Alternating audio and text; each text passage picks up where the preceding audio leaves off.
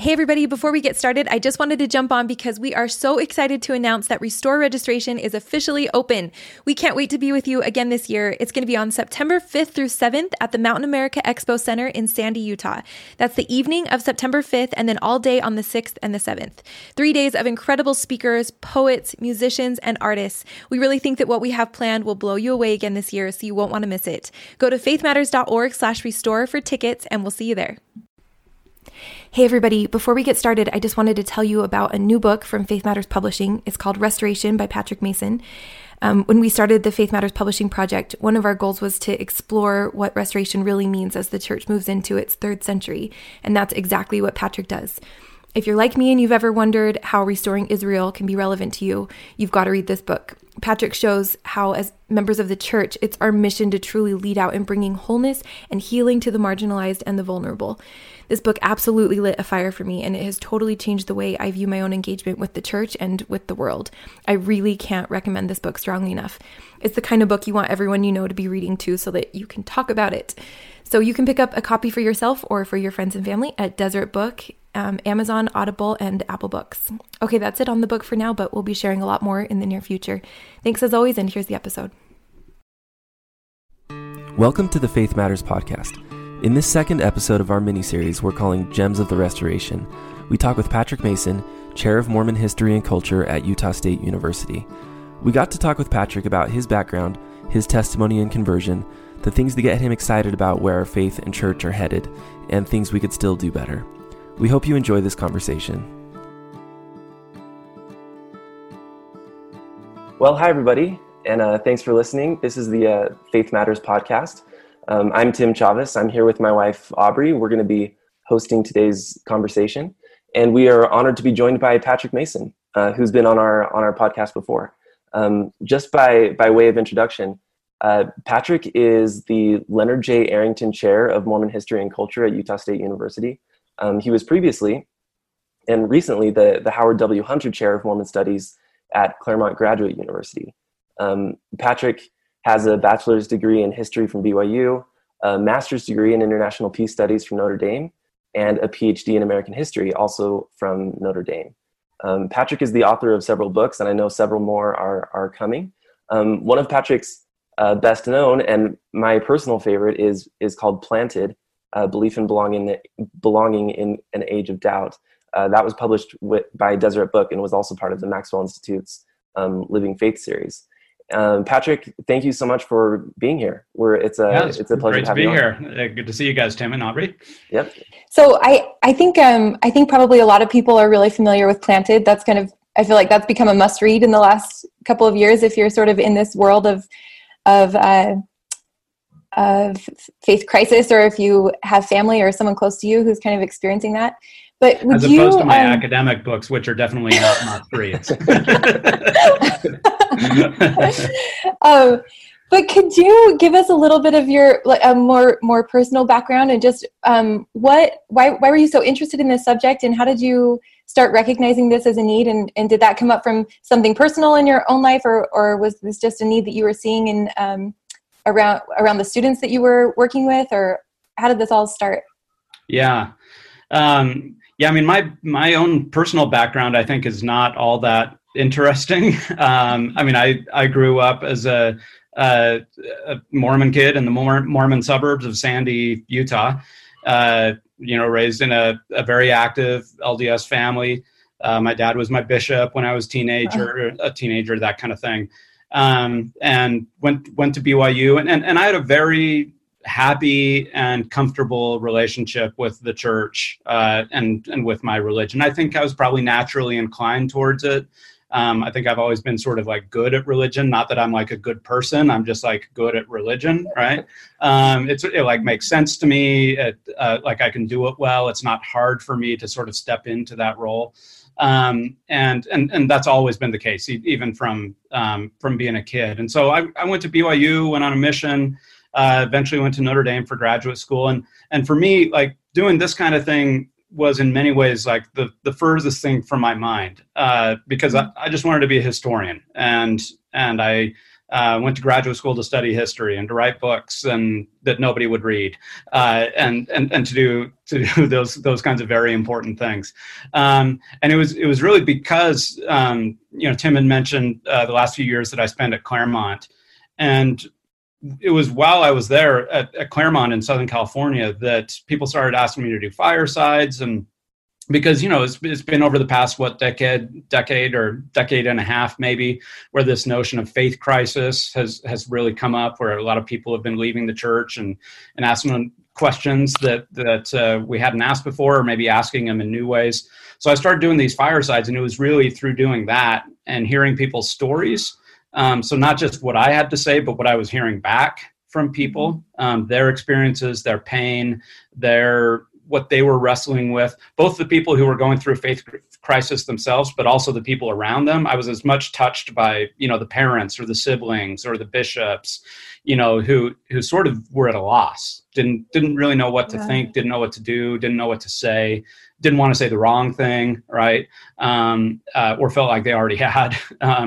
And so it was through all of that I said, well, maybe I can apply some of these tools that I've learned as a historian, and as somebody who cares a lot about the church and thinks about it a lot, and maybe I can apply some of that to these contemporary issues. Yeah. And has that sort of reoriented this new reality that you find yourself in, your professional and academic work as well, or do you sort of keep that a little bit segmented?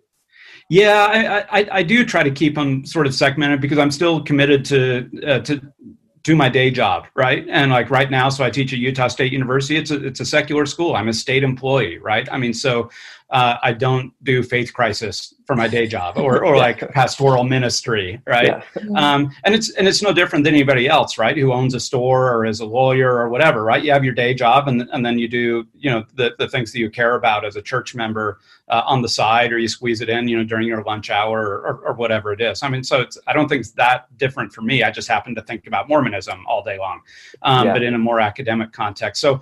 So for instance, I'm working on a book right now where I'll be looking at Ezra Taft Benson and 20th century Mormonism. That's going to be very much in a kind of historical mode. There's not much pastoral aspect to that. Mm-hmm.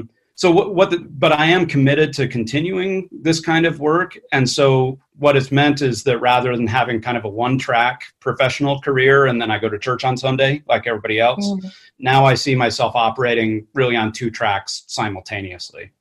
Yeah, that makes sense.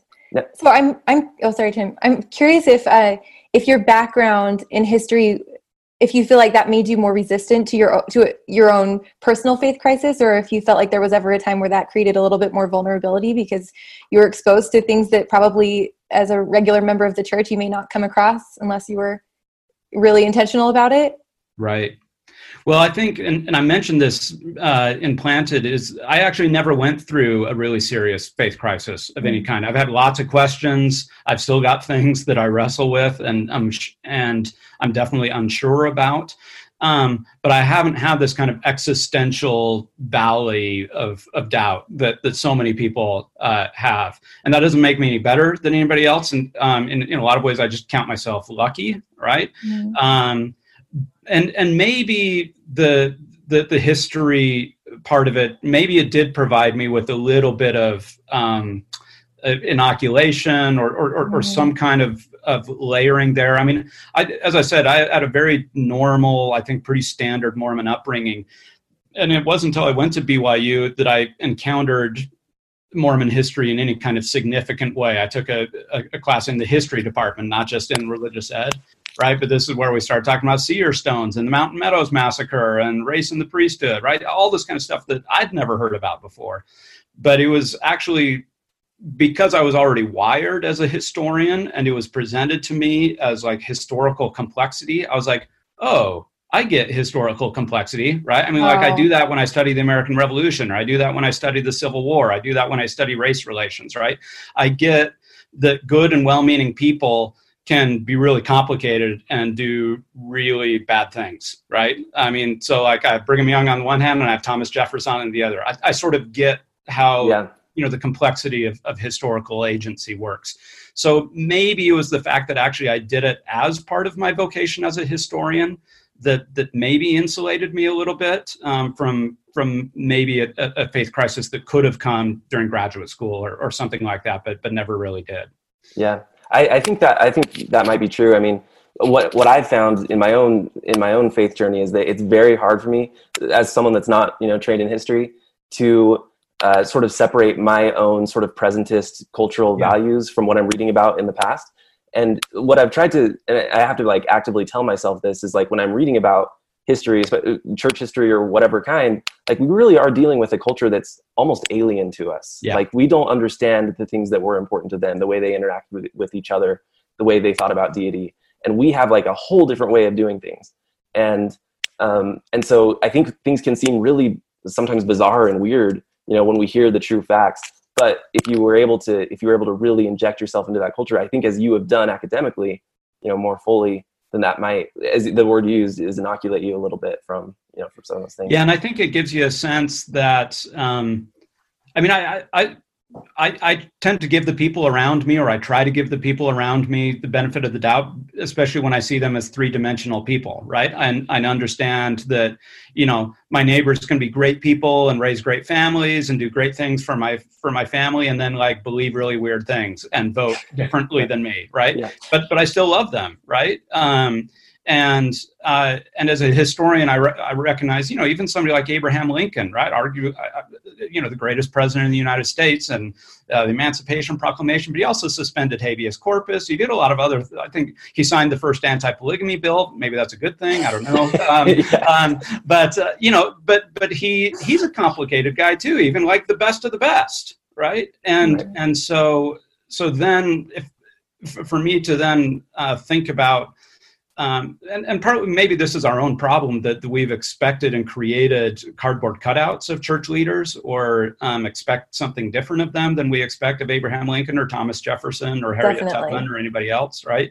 But in fact, nobody is a cardboard cutout. Everybody is three-dimensional. And so it's been helpful for me. And now I'm thinking about that both as a historian, but also as somebody embracing the gospel of Jesus Christ, and with the virtues of generosity and humility and charity and forgiveness and all those kinds of things, and realizing that wait a minute, I can deal with things in a little more complicated way than I did, say, when I was 14. Yeah, for sure.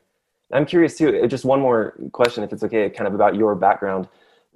In terms of your own, personal testimony, would you say that was its development sort of I don't know if stereotypical is the right word, but was it a Moroni, 10, 3 through 5 type of moment? And it was like, boom, it's true. Or was it, which I think is probably now actually more common, is like over time, these things really started to resonate with you and you started to believe. Yeah. Almost a decision. Yeah. I think it was, it was a combination of things. So mostly it was totally organic. Right. So today was my kid's primary program in sacrament meeting. And I sat there thinking, and I had like tears in my eyes, and like, it's my son's last one, and, all these kinds of things. And I was thinking, this is so great. I mean, as I heard them singing songs about Jesus and talking about forgiveness and these things, I was like, this is so beautiful. Like, this is exactly what I want. These are the stories I want my kids raised on. Right. Yep.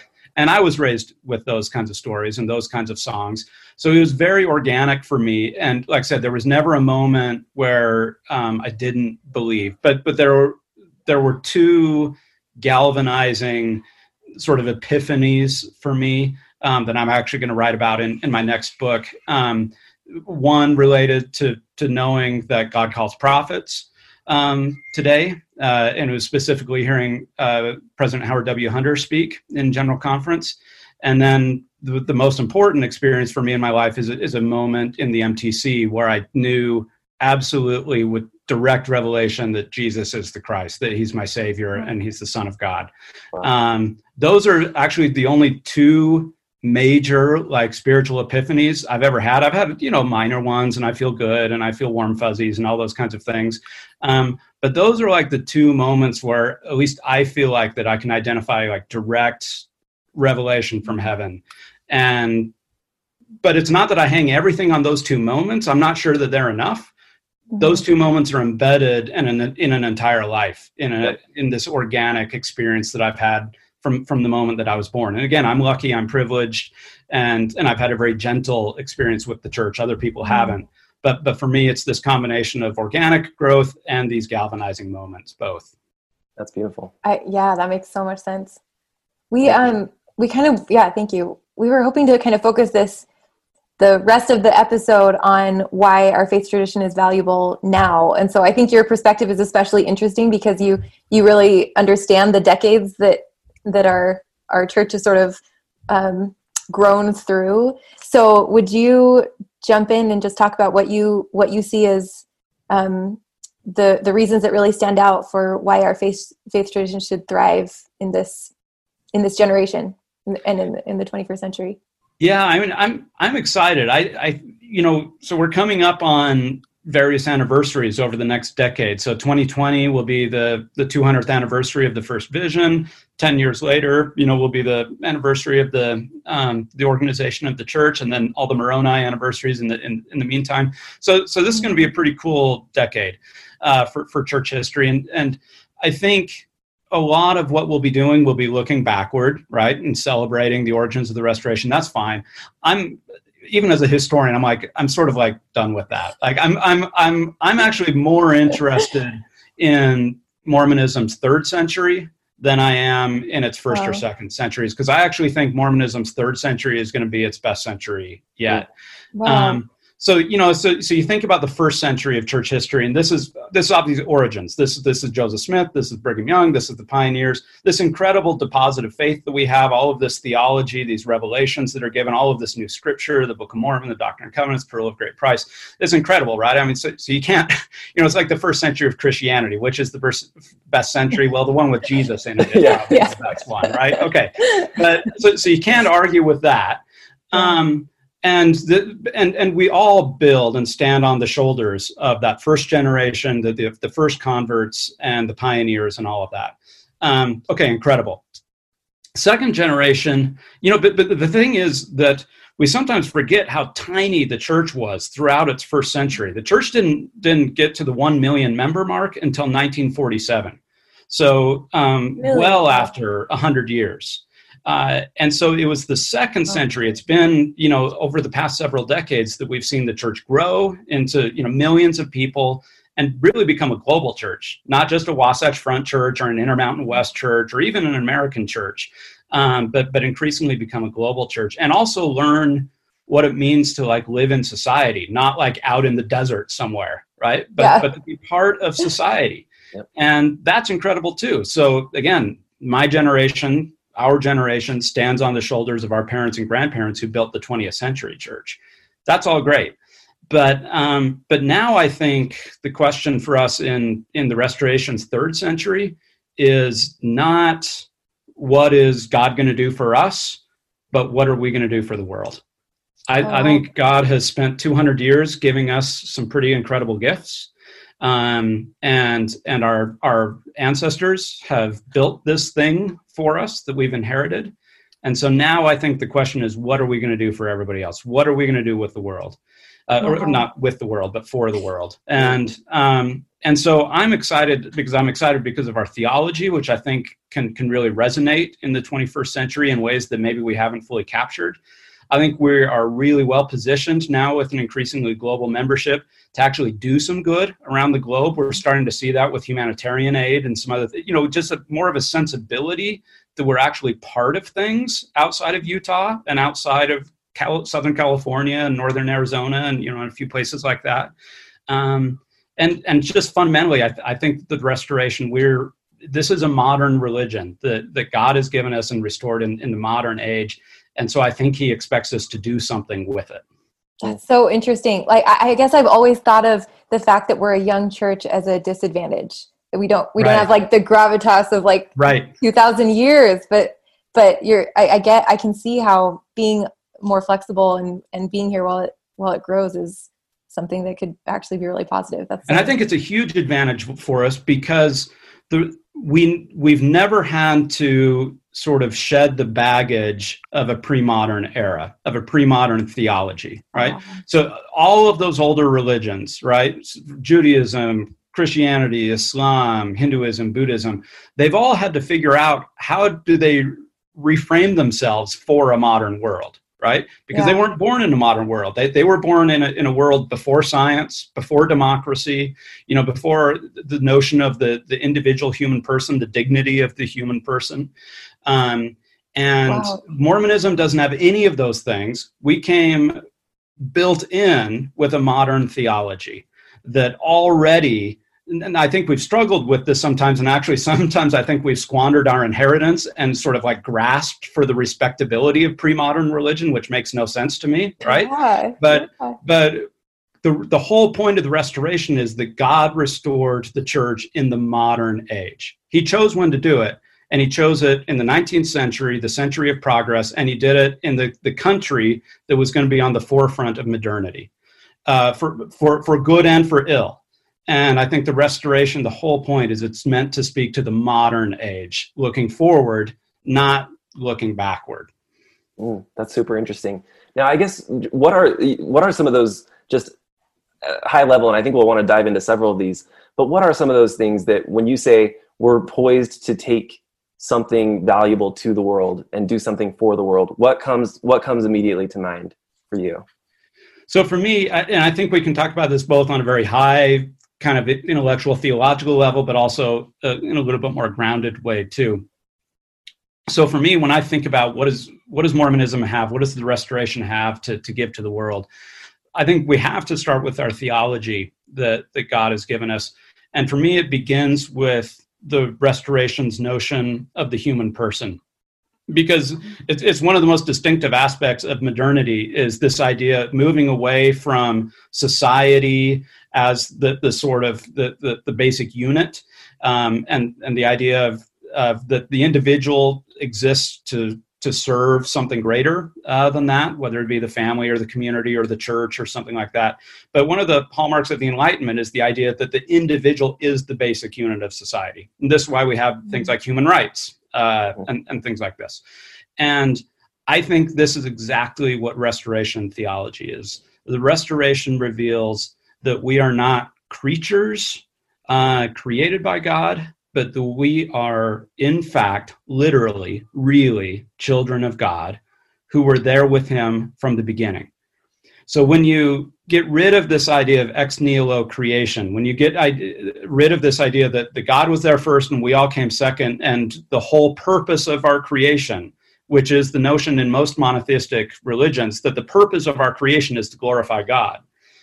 Instead, what the restoration teaches is that God's work and glory is to glorify and exalt us.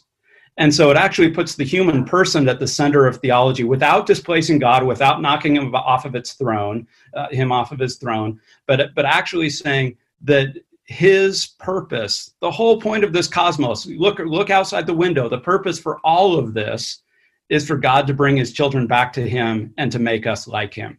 And so it puts the human person at the center of the story, and that's exactly what modernity does.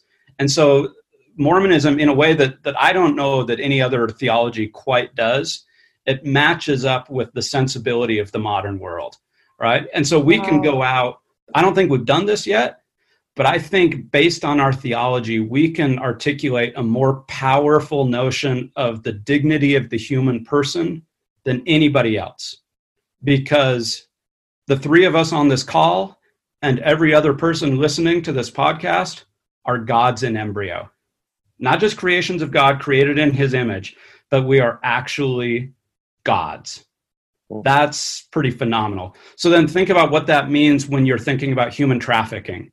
Think about what that means when you're thinking about ecological destruction and the impact on vulnerable populations. Think about what that means for sexual-based violence. Think about what this means for economic equality, all kinds of, for democracy and the way that we interact with, when you begin with the notion that the person next to you is a god, right? Then that should change everything. Wow.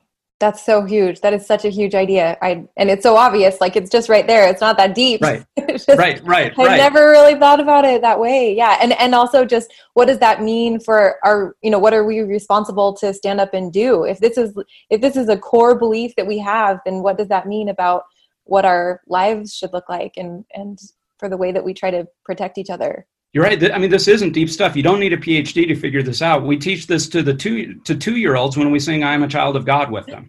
Yeah. Right. Yeah. I mean, this is the core of our theology. What we haven't done is spin it out to what that means for every aspect of our life, for our politics, our economics, our, the way our gender relations, our race relations, everything else.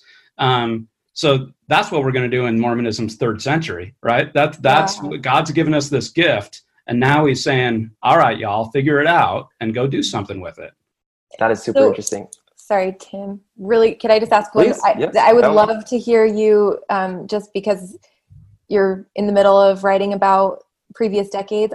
What does that actually look like? I feel like I like the idea of this getting spun out and seeing how the church sort of develops over the next century. But what does that look like in the decade where we haven't done it yet, and when it feels uncomfortable because it feels like we should be doing something now? And I imagine that you've seen that pattern over and over throughout the decades, at least of the 2nd century of growth. So what do you expect that to look like, and what's our role to play as members, not leaders? That's a great question. Yeah, because it should always be grounded. This shouldn't just be like cotton candy stuff that we're spinning and that's sort of ethereal, right? I mean, like what's the traction here?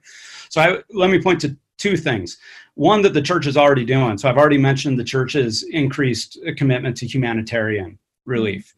Now you can read that in lots of different ways. You can read it as an outgrowth of Christian love, which it is. You can read it as an effort to build relationships and, frankly, popularity around the globe, and to actually grease the wheels for potential missionary efforts, which I think that's part of it too, and I think that's okay too. But fundamentally, this is what the church's humanitarian efforts are all about, is because we recognize that the restoration wasn't just for us. It isn't just for like the chosen few who happen to say yes to a Mormon missionary and then all of their descendants, right?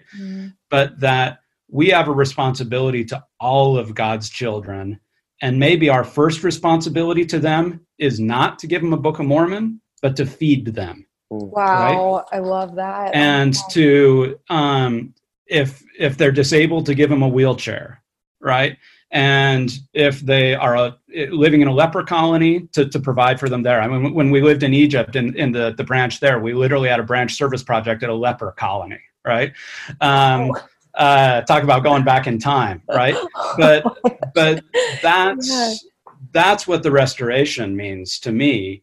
It is applying the gospel of Jesus Christ to the modern condition. So whatever you find that to be. So and the modern condition is increasingly going to be one of humanitarian disasters because of climate change, because of political instability, because of all these kinds of things. So I think we're going to be doing more humanitarian stuff, not less. And the reason, and it should be coming out of our impulse towards our fellow human beings. The same with the church's work on refugees, right? We don't see them. Our analysis of a refugee is not a political analysis. It's a theological analysis that they are a child of God who are worthy of every good thing that we can give them, just like God has given us every good thing that he could give us, right? And so So I love what the church is doing, and I think we'll do more. Another thing that we'll do is I think people will keep thinking about this stuff and starting to spin it out. So one of the books I'm finishing up right now is on a peace theology within the restoration. So for me and my co-author David Pulsifer, we've been thinking about, okay, if we have all of these theological ideas within the restoration, what does it mean when we start reflecting on questions of violence and peace, right? In a world of violence, in a world of instability and violence of all kinds, direct violence, but also structural and cultural violence, what does the restoration call us to do as disciples of Jesus Christ? And do our restoration texts give us any answers there? And we think that they're full of answers that we just haven't tapped yet, right? So I think, we've barely begun to skim the surface of what the restoration can do for us as we think about our place in the modern world. Wow. That's super interesting. Yeah. I'm curious a little bit about that too. That sort of concept that, we are in a world of increasing violence and potentially increasing threats from climate change or whatever else is going on. I'm not sure if you're familiar with the work of of Steven Pinker, who is a professor at Harvard, and he's written a couple books that sort of take the premise that the world, is getting better and better, as time goes on. That it is less violent than it's ever been. And I don't remember his, exact position on climate change, but I'm curious how you see that sort of thesis that he has versus, sort of the long time doctrine that we've had that as we accelerate towards the last days, things are going to be getting worse and worse. Do you see us fitting in now as a church more in a world where, things are pretty good and we are, now respecting, the dignity of the human person more than we ever have? And, war, that the average person is involved in is less frequent than it ever was. And are we now embracing that, or are we saying, no, like, are we taking the opposite view and saying, like, inevitable disaster sometime in the next, X number of decades, but we're going to be there to help out, as it sort of comes on inevitably? Yeah, no, I'm glad you raised that. That's a really smart question. I think Pinker's research, we should really grapple with. And basically, the argument is, as you said, that actually lots of indicators show that the world's getting better and better, not worse and worse. Right? We haven't had a World War III. The wars that we do have are smaller. They're more limited. Casualties, especially civilian casualties, are more limited. He talks about increasing literacy rates, right? Falling poverty rates. There are a lot of indicators that you could look around and see that the world is getting better. I think that's great. I don't disagree with any of those things. And I think you can look at a lot of indicators to show human progress and to show that there's a lot of good people, secular and religious, who are applying their creative energies to making the world a better place. So that's terrific. But there are lots of other indicators too, right? And we know we're already beginning to see this, that because of climate change, because of instability of political regimes around the world, that even though we're not seeing the same kind of international crises that maybe we did in the 20th century, crises are much more local. They're also very intense for people. So we're going to see more and more famines. We're going to see rising sea levels, displace people, which are going to create huge waves of refugees. And we've seen what the refugee crises have done recently in the Middle East and in Europe, even destabilized politics here in the United States. So yeah, while certain, the way that we used to measure a lot of the indicators that we used to use to measure human flourishing, those things seem to be getting better, but I think the indicators are shifting, and the world is getting worse for many people, even while it's getting better for others. This is part of the increasing inequality that we're seeing in the 21st century around the globe. Inequality, not just of how much money you have in your pocket, but the sort of life outcomes and life opportunities that you're going to have. And what book of scripture talks more about inequality than any book of scripture in the world? It's the Book of Mormon, right? The Book of Mormon is the great book of scripture about inequality. It is the great prophetic critique of inequality, which means it is the scripture for our time. And so we may not call them Gadianton robbers now, right? And I'm not one for conspiracy theories and things like that, but the analysis of the inequality and what that does to social conditions and to the human person, the Book of Mormon has such a prophetic critique about that. So it's interesting, apocalypticism sort of seems like out of favor these days, especially like religious apocalypticism. But actually, interestingly, President Nelson is sort of bringing it back. Like he's like, we live in the last days, and we need to prepare the earth for the coming of Christ. And in some ways, that sounds a little bit out of tune, except when you listen to most secularists who actually think are the strongest apocalypticists in the world right now, speaking around climate change. I mean, all of the language of climate change is apocalyptic language, that unless we do X, Y, and Z, right, the world is going to end. It's going to be horrible for all these people. So I actually think that we may not be the only latter-day people around right now. There's actually a lot of people talking about the last days. And what we need to do to hold off or to mitigate the worst possibilities of the last days that we live in.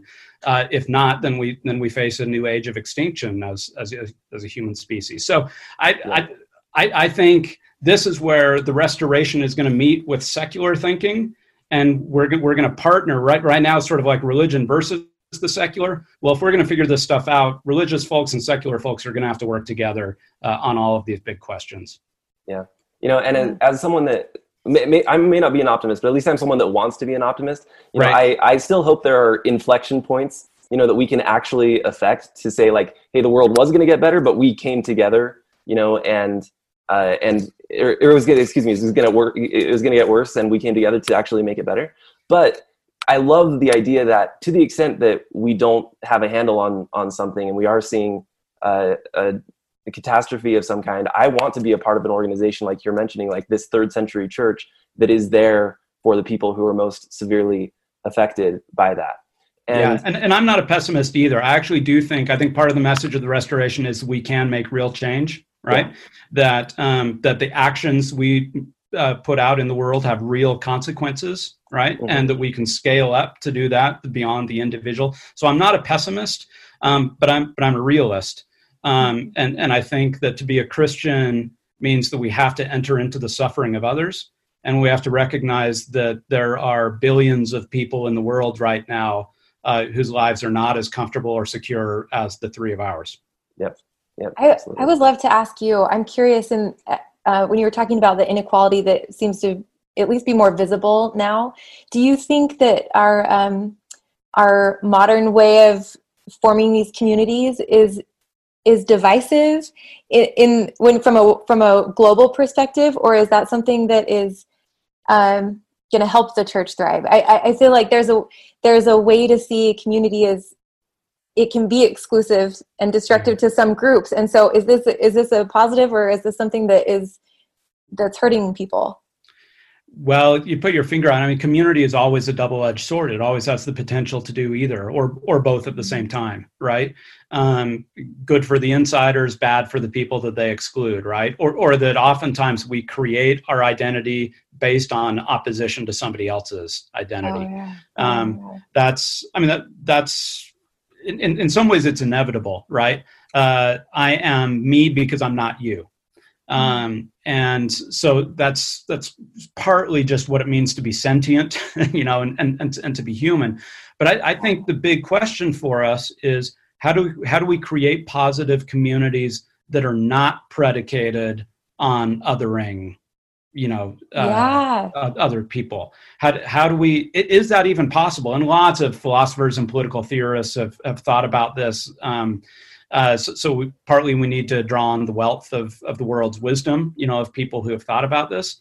But I think, and this is where we're going to have to transition what it means to be a Latter-day Saint, because so much of what we've built our identity on over the past 2 centuries has been an oppositional identity, right? What's the language we use? It's the language of saints and Gentiles, right?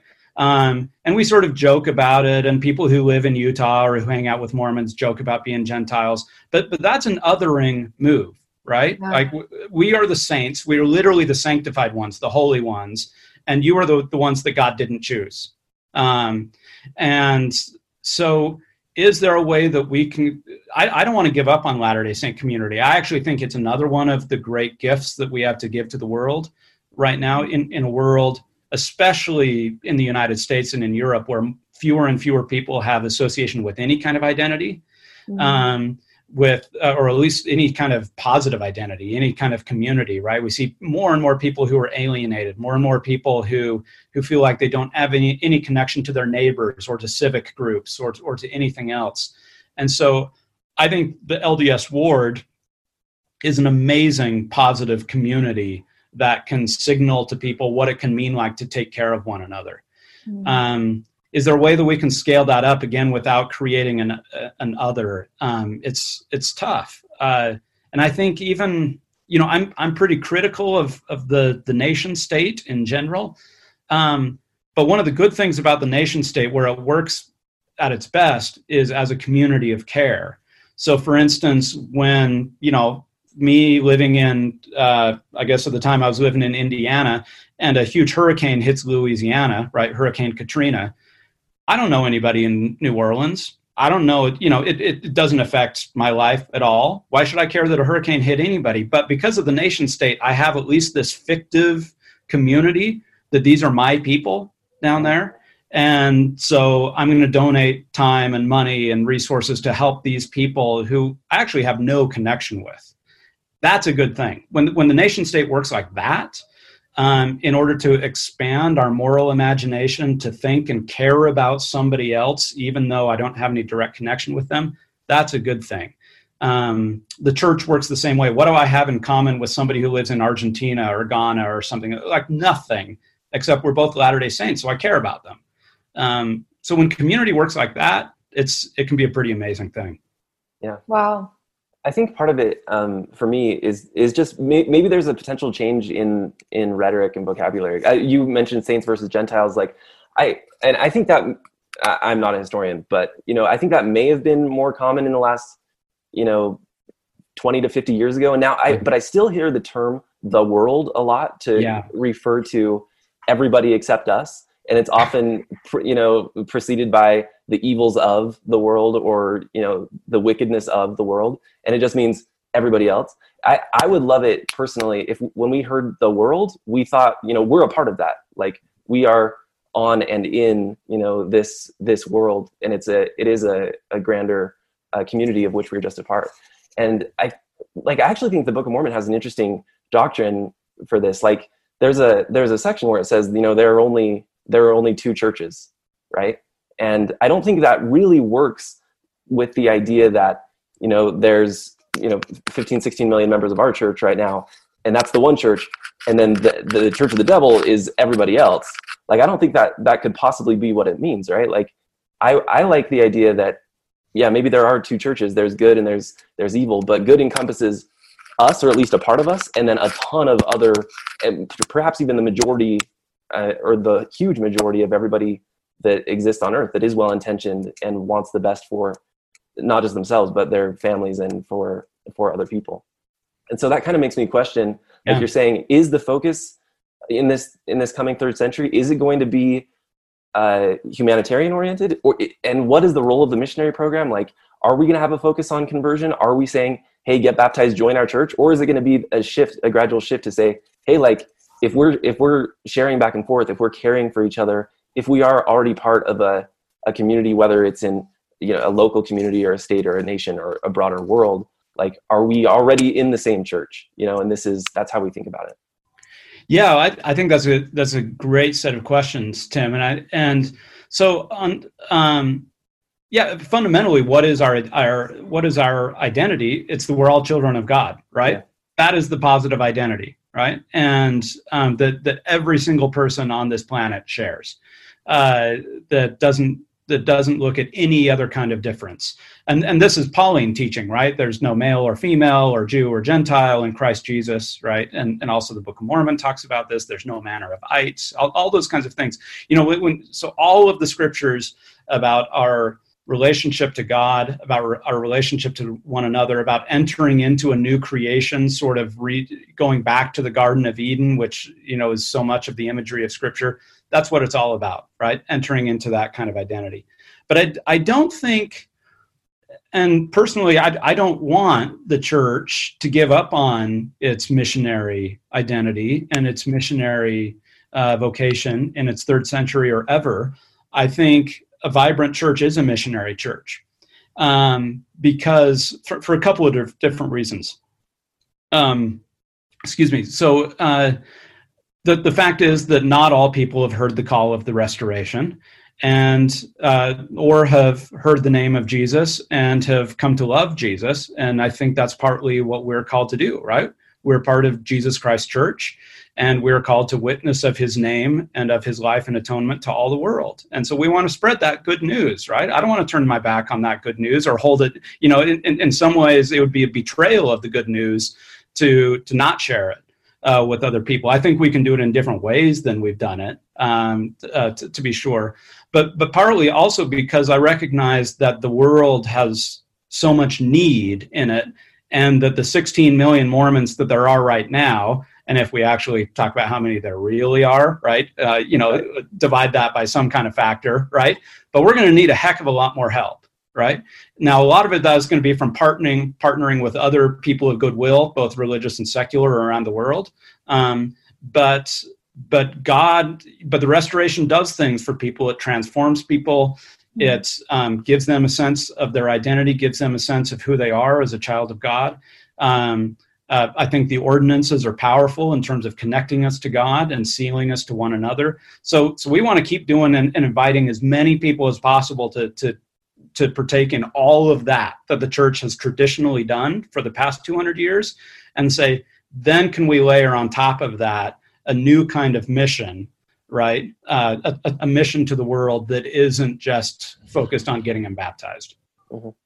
I think we have a really interesting Book of Mormon model for that too. I mean, you have Ammon going out on his mission and basically saying, I'm here to serve you, like, tell me what to do. And in the end, that actually did result in conversion, right? Yeah. But I think it seems like, the days of I'm standing on a street corner, waving scriptures and I'm not sure that that's really resonating with people anymore. And obviously that's not exactly what our missionaries are doing, but like in the 19th century, that was what you did and people listened, and that's kind of where their minds were focused. They were already sort of in that mode of thinking about, what church should I join? I mean, Joseph Smith was there, right? And so they were actively thinking about that. I'm not sure that's top of mind for a lot of people these days, but these issues of, like you're saying, of human dignity and equality and, economics and natural disasters or refugee crises or whatever it is, those things are top of mind. And so, like, if we can meet people where they are, then I think that might end up with a more powerful missionary program. Yes, we've got to know what their questions are, right? Our problem of our missionary program over the past few decades is that we've gone to the world with our questions. It's been like a game of Jeopardy, actually, is that our missionaries show up with a bunch of answers, and then we try to get people to guess what the question is. That's so right? True. And we need to flip that script and actually figure out what other people's questions are.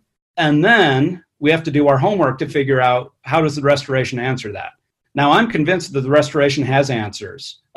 Some of those things we don't know what the answers are yet, and that's why we need more revelation. That's why it's an ongoing restoration. But I'm convinced that God is working in the world through the restoration, and that he wants the restoration to be able to answer people's questions. So if people's questions are around issues of ecological justice, if people's questions are around questions of how do I raise my family in broken communities, right? That don't provide any social services, right?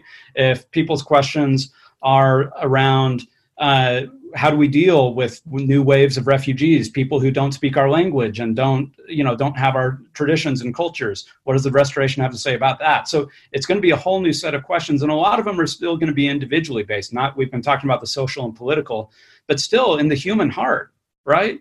I mean, depression and mental illness and brokenness, that doesn't change, right? I mean, fundamentally, that's the human condition.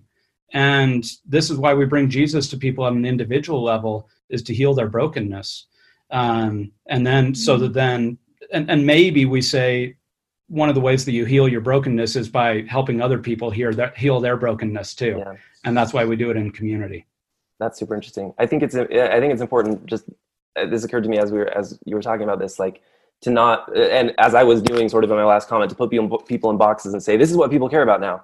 Like, it is individually based. And that's sort of, like you're saying, at the root of our theology is everything is individual based. And so maybe the key skill that we need to develop institutionally is the skill to listen, right? And really go out and understand what each individual that we're talking to is thinking about and feeling and caring about. I've thought about this, in the years since my mission.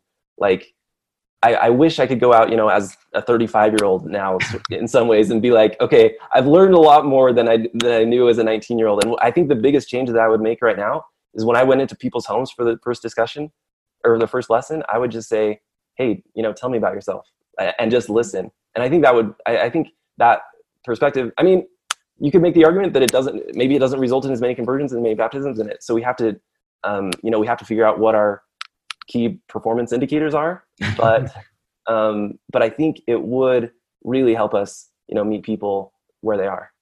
Yeah. I would love to hear you address that specifically. I think maybe this idea of having all of the truth. We have all the truth. That feels like it sort of has morphed over time. And I love, I feel like the way Joseph Smith talked about truth that really does resonate with me. This idea that we're just gathering truth wherever we can find it, and anyone who has it is just bring it all in. And that feels so good. I love that the idea of sitting and listening to somebody to find out how they connect to God, and how can that help me to connect to God better? And instead of like, let me teach you because I have it all already. And so, not just listening to find out what they need, but listening to find out what they have that I might need. Right.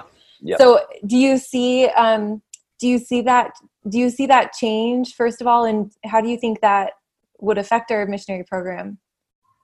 Yeah, I do see it, and so you're exactly right. It would be going back to what Joseph Smith and Brigham Young originally thought that Mormonism was, right? That they were capacious in terms of thinking about Mormonism as all truth wherever it came from.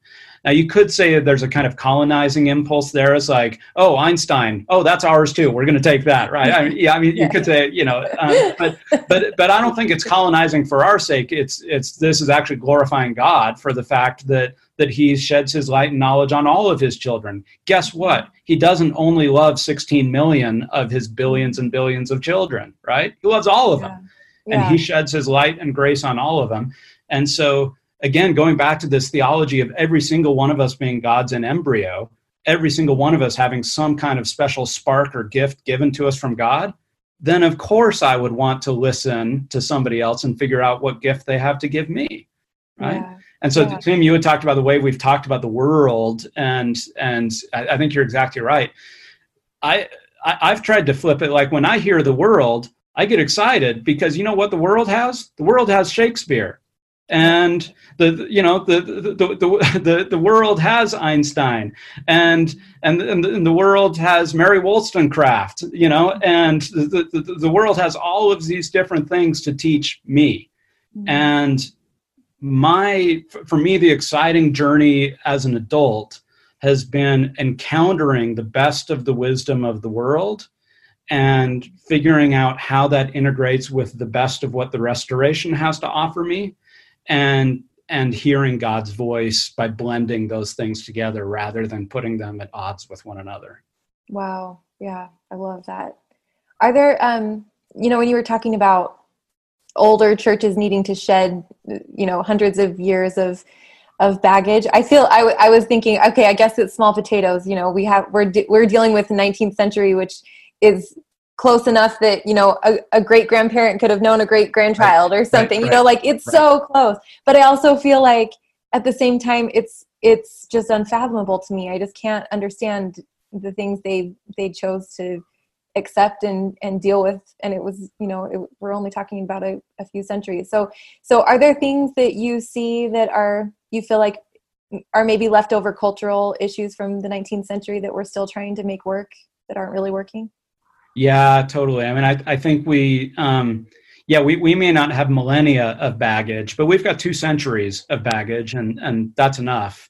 And our bags are full just from those 200 years. And I'd identify, a handful of things that we've picked up along the way that, again, because we're fallible human beings acting in history, it's perfectly natural that we picked up some of these things along the way, but I don't think we had to, and I don't think the restoration has to hold on to them. So I'd identify a few of them. One would be racism, of course. 19th century was an amazing century for lots of different reasons, but it was also a horrible century if you were not white in the United States and in many places around the world. And the restoration, unfortunately, the restored church picked up on a lot of those racial ideologies and then clothed them in theology and clothed them in prophetic pronouncements and in prophetic authority. And we know what that did in to the church, especially to people of African descent in terms of the priesthood and temple ban. And so it took us a long time to begin to shed that baggage. We haven't fully yet. I think sometimes as white members of the church, we'd like to think that things got solved back in 1978. But if you talk to a lot of people of color within the church, they'll let you know that there's still plenty of issues within the church. So I think we need to work on that. I think we picked up some baggage of patriarchy. The 19th century was also and every century before it was also a patriarchal century. But we did a particular kind of Mormon patriarchy that was attached to polygamy, specifically, also connected to notions of priesthood. And so I think we are still now trying to unpack that bag and look through that suitcase and figure out like which parts of it came from the culture, which parts of it seem to come from God. What does God want for the relationship of the genders? I'm pretty sure it's not a lot of the things that were taught in the 19th century. And so we have to reimagine now what God wants for relationships between men and women. I think at the end of the 19th century, I think we picked up some baggage of nationalism. For the first few decades of the church, we kept the nation at bay, largely because of polygamy, actually, the conflict between the church and the nation. But we recognize that in the modern world, you have to make peace with the nation or else your life is going to be pretty miserable. And we not only made peace with the nation, but we embraced it wholesale. And I think this is, my thoughts on these matters are probably controversial to a lot of people because I am a critic of the nation state. I don't go in for a lot of the patriotic displays that we have. I'm not sure that it's commensurate with being a member of Christ's kingdom, which is where I feel like my first loyalties are. But I think especially some of the excesses of our allegiance to the nation state, or maybe some things that we could, sort of revisit. I'd also look at the way that we have really embraced capitalism, market capitalism. And I know this is also not going to be popular with a lot of people. But the 19th century church actually, what was our economic vision in the first few decades? It was one of consecration, right? And it was one in which we recognized that the way that we organize our economies in this world are not the ways that God really wants us to relate to one another in the economic sphere. Sometimes we do it because we feel like out of necessity or because we can't imagine anything better. But now I think over the past 100 years, we've sort of baptized market capitalism and pretend like that's actually the way the kingdom of God works. I don't think that's true. And so I think we have picked up some baggage along the way, and I think we've got to re-examine some of these things, including maybe. I think we're getting better on this score. I think in the 20th century we picked up some anti-scientific views that were not there at the beginning, but that then developed over time. I think we're doing better on that score in terms of not doing a kind of fundamentalist approach to science, but actually recognizing that we can reconcile the best of modern science with the restoration. So these are all things, but I'm sure there are things right now that when somebody's doing a podcast 200 years from now, that they're going to look back and say, look at all the crap that Mason was teaching, right? I mean, he was so blind to his own culture, right? I mean, he like, what was he saying, right? We can't even see it because we're swimming in it. So I would love, I was thinking that same thing. Like, how do you see it? I mean, I love that you're really comfortable just saying it was just a mistake. We don't have to make all of these issues like racism, even in the Book of Mormon, we don't have to make that feel right anymore. But how do you know if it's just you and your culture, or if it, I feel like you've got scripture, you've got modern prophets, you've got your conscience. And so what do you listen to personally? Is it just this resonates with me and so I'm going to run with it, or this doesn't? So I'm going to trust that something's wrong, or is there some sort of triangulation process? Because I feel like, especially with the racism example, I mean, you have it in the scriptures, you have the, what did you say? The clothed in prophetic statements. I mean, if you're living in that time and you're feeling uncomfortable about the position of the church, what is there to do? Just, how do you know if you're just a product of your culture, or if God is telling you there's something off here, and then what are you supposed to do with that? Yeah, well, that right there is like the billion-dollar Yeah, exactly. question, right? Which you should then give to the poor if you get the $1 billion. Yeah, exactly. So I think you put your finger on it exactly, Aubrey. So first, it's a matter of what are the sources of authority. It's a question of epistemology and how do we come up with values. And at least within the Restoration, I think you're exactly right. We have sort of four primary sources of authority that would be modern prophets, canonized scripture, the whisperings of the Holy Ghost, revelation from the Holy Ghost, and then personal conscience, right? Which might be the same as the Holy Ghost, but also might be a little bit different, right? And I think, how do we know what's right? How do we know what to do? I think largely it is a matter of triangulation. I think that word you used, it's exactly the word that I use and think about when I think about this. And so how do I know if something is right? Well, how many sources of authority can I line up behind it, right? But even that is not going to be good enough, because I could point to lots of examples in the past of things that I think we now regret, where you could probably line up a lot of sources of authority behind them. And so for me, there has to be an overarching principle. There has to be an overriding sort of guide that's in which you interpret all of those other things. And for me, a sort of fancy way to say it is what is your hermeneutic, or what is your overriding interpretive principle? For me, I think we have that, and his name is Jesus.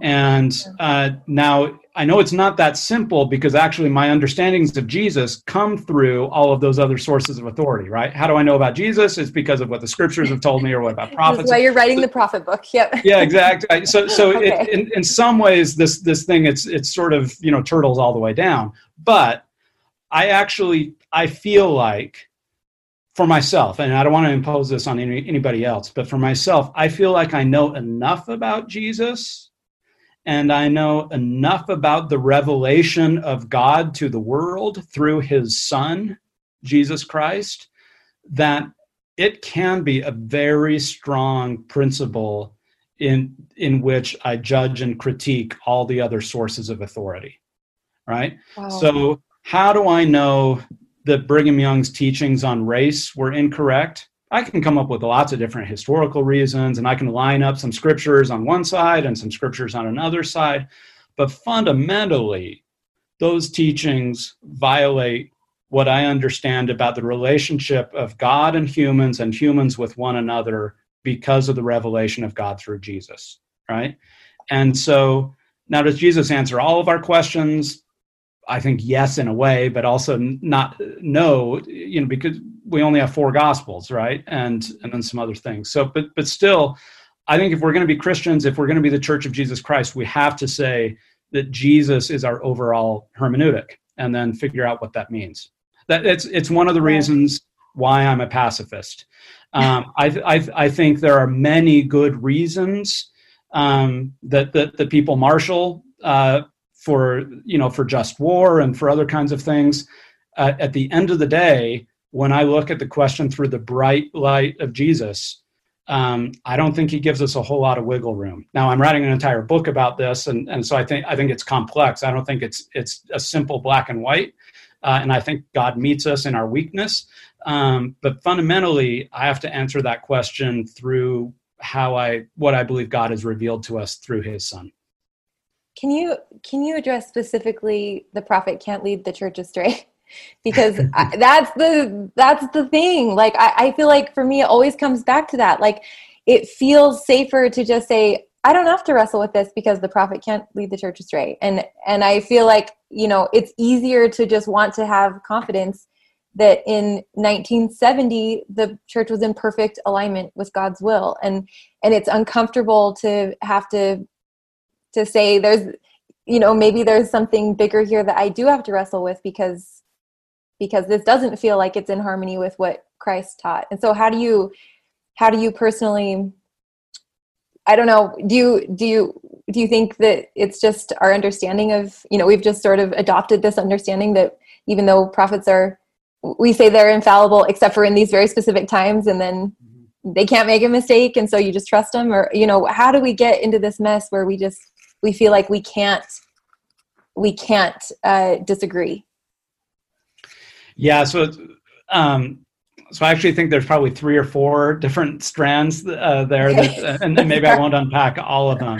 Okay. But so I'll just attack a couple of aspects of that. So one is that we simply have to dispense of the notion that the church in any way is or is an approximation of perfection. It's not. It never has been, and in our lifetimes and in the foreseeable future, probably until the return of Jesus, it won't be. And it's not just because, sometimes we give the answer, which I think is true. Well, it's because it's full of imperfect people. Yes. Okay. So that's true. But it's also because it's because of the veil, right? I mean, we see through a glass darkly, and the church sees through a glass darkly. And I think prophets are a great gift that God has given the church in order to part the veil slightly, right? To sort of peek through the door. Maybe we open the door a little bit more at times, but the door is never wide open. And that is the purpose of mortality. So again, go back to the whole notion of the plan of salvation. It's to live absent of God's presence and full knowledge. And so that means the church is always going to be stumbling in some degree of darkness and some degree of light. And we know this because, because God has at many times throughout the history of the church called it to repentance, not just called individual people to repentance, but called the whole church to repentance. It's even built into the Doctrine and Covenants, right? Like, your minds have been darkened. The church is under condemnation for neglecting the Book of Mormon. He said that back in the 1830s. And then Ezra Benson had to say it 150 years later, right? And call us back to the Book of Mormon, citing that same prophecy from the 1830s. So what does that mean? Does that mean the church was in darkness and was under condemnation and not true for 150 years until we picked up the Book of Mormon? Yes and no, right? I mean, yes, we were under condemnation. Yes, we weren't doing everything that God, was asking us to do. But guess what? He still loved us, and through his grace and mercy, we were still his people. We were still his church, and he was still loving us, right? Mm-hmm.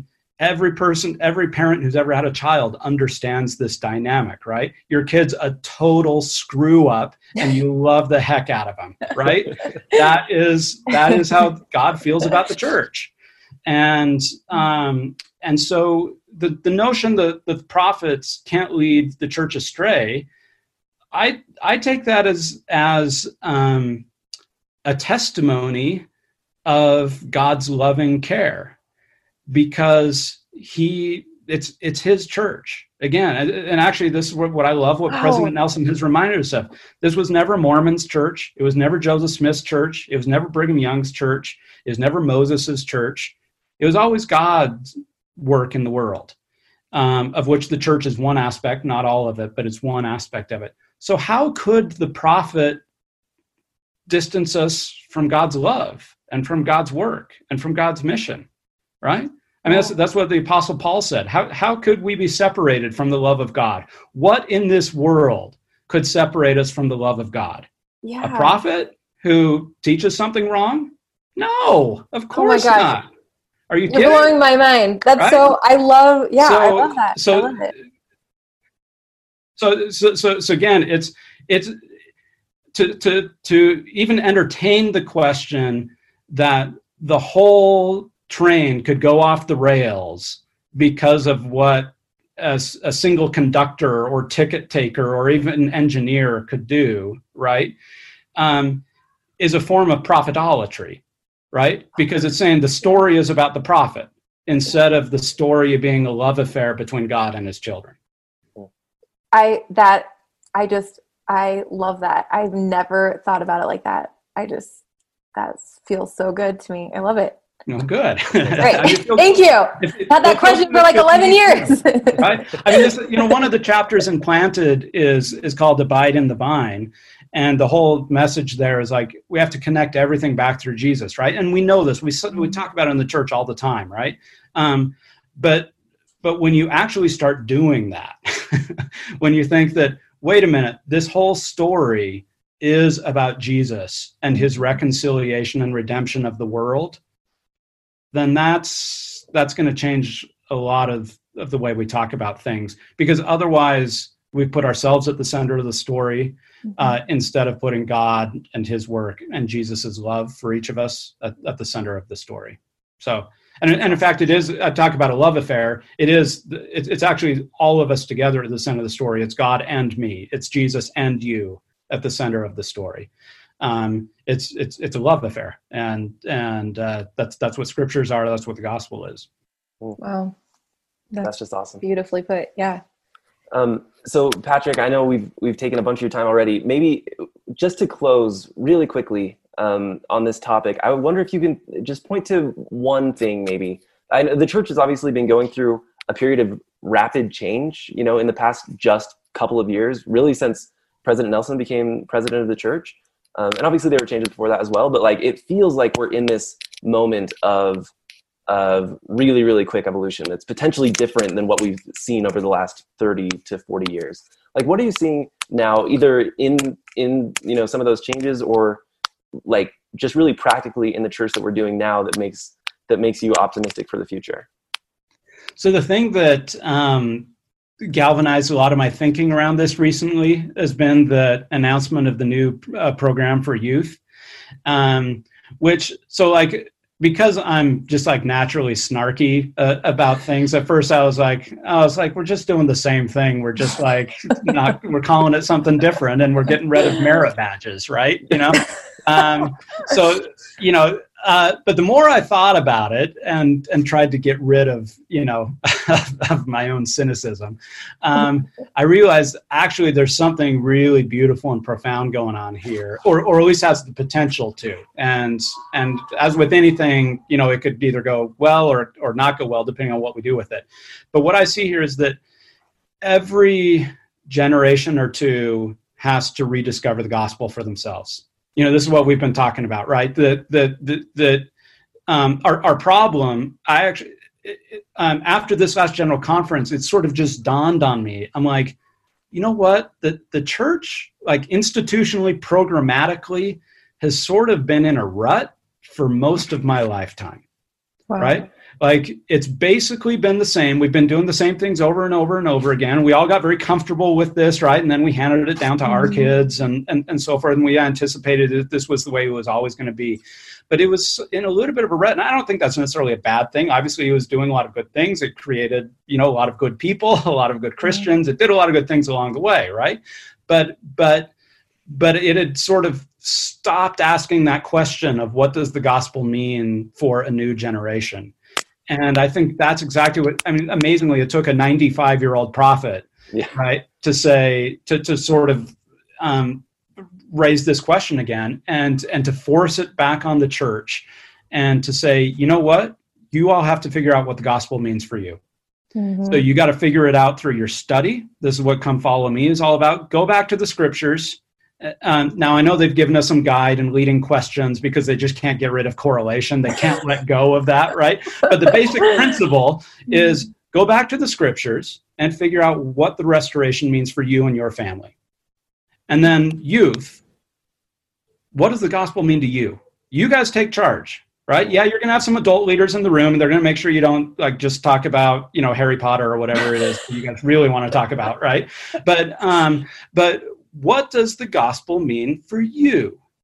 And if this works, if people really own this, it means that a new generation is going to rediscover the restoration for themselves. And they're going to do something with it that I can't predict. And that President Nelson can't predict, right? And what I love about that is he's sort of letting go, and he's saying, it's not my church, it's God's church. And I'm going to let God talk to these young people and tell them what he wants them to do with the restoration. Now, if that's what we can do through this youth program, It's great. So maybe like everything else, Gen X is the forgotten generation, right? I mean, it's like everything was about the boomers and then millennials and like us, so what, right? That's okay. If my job was simply to be a transition generation, right? And to give birth to the generation that's actually going to do something with the church, that's fine. I can live with that. But I see the Spirit moving on the waters, and I see a new creation happening within the church, and I have no idea what it's going to look like, but I'm excited to see what might happen. Wow. That's awesome. Thanks so much. Thank you, man. So that was exciting. Amazing. Yeah. Thanks, guys. Thanks for the great conversation. Great questions. Yeah. And Patrick, before we sign off, is there any, for any of our listeners, like, is there work that you've done that you would want to point them to? Are you active on social media? Anything you want to just plug while you're here? Yeah, so we've talked about my book, Planted, which is probably the most relevant one for most church members. So Planted, Belief and Belonging in an Age of Doubt. And then I'm on Twitter. I'm at Patrick Q. Mason. I tweet mostly Mormon stuff, but very occasionally. And I've always got new projects coming up, or I blog or podcast here or there. So I'm around. Okay. Well, this was just a wonderful conversation. You're always super insightful. Thank you so much. Yeah. Great. Thanks, Tim and Aubrey. Thank you. Thanks. Thanks so much for listening to this episode, and we hope you enjoyed it. If you want to support Faith Matters, we'd love for you to subscribe to this podcast, like our Facebook page, or subscribe to our YouTube channel. We'd also love a rating on Apple Podcasts or a thumbs up on YouTube if you feel so inclined. Thanks so much for listening, and as always, you can check out more at faithmatters.org.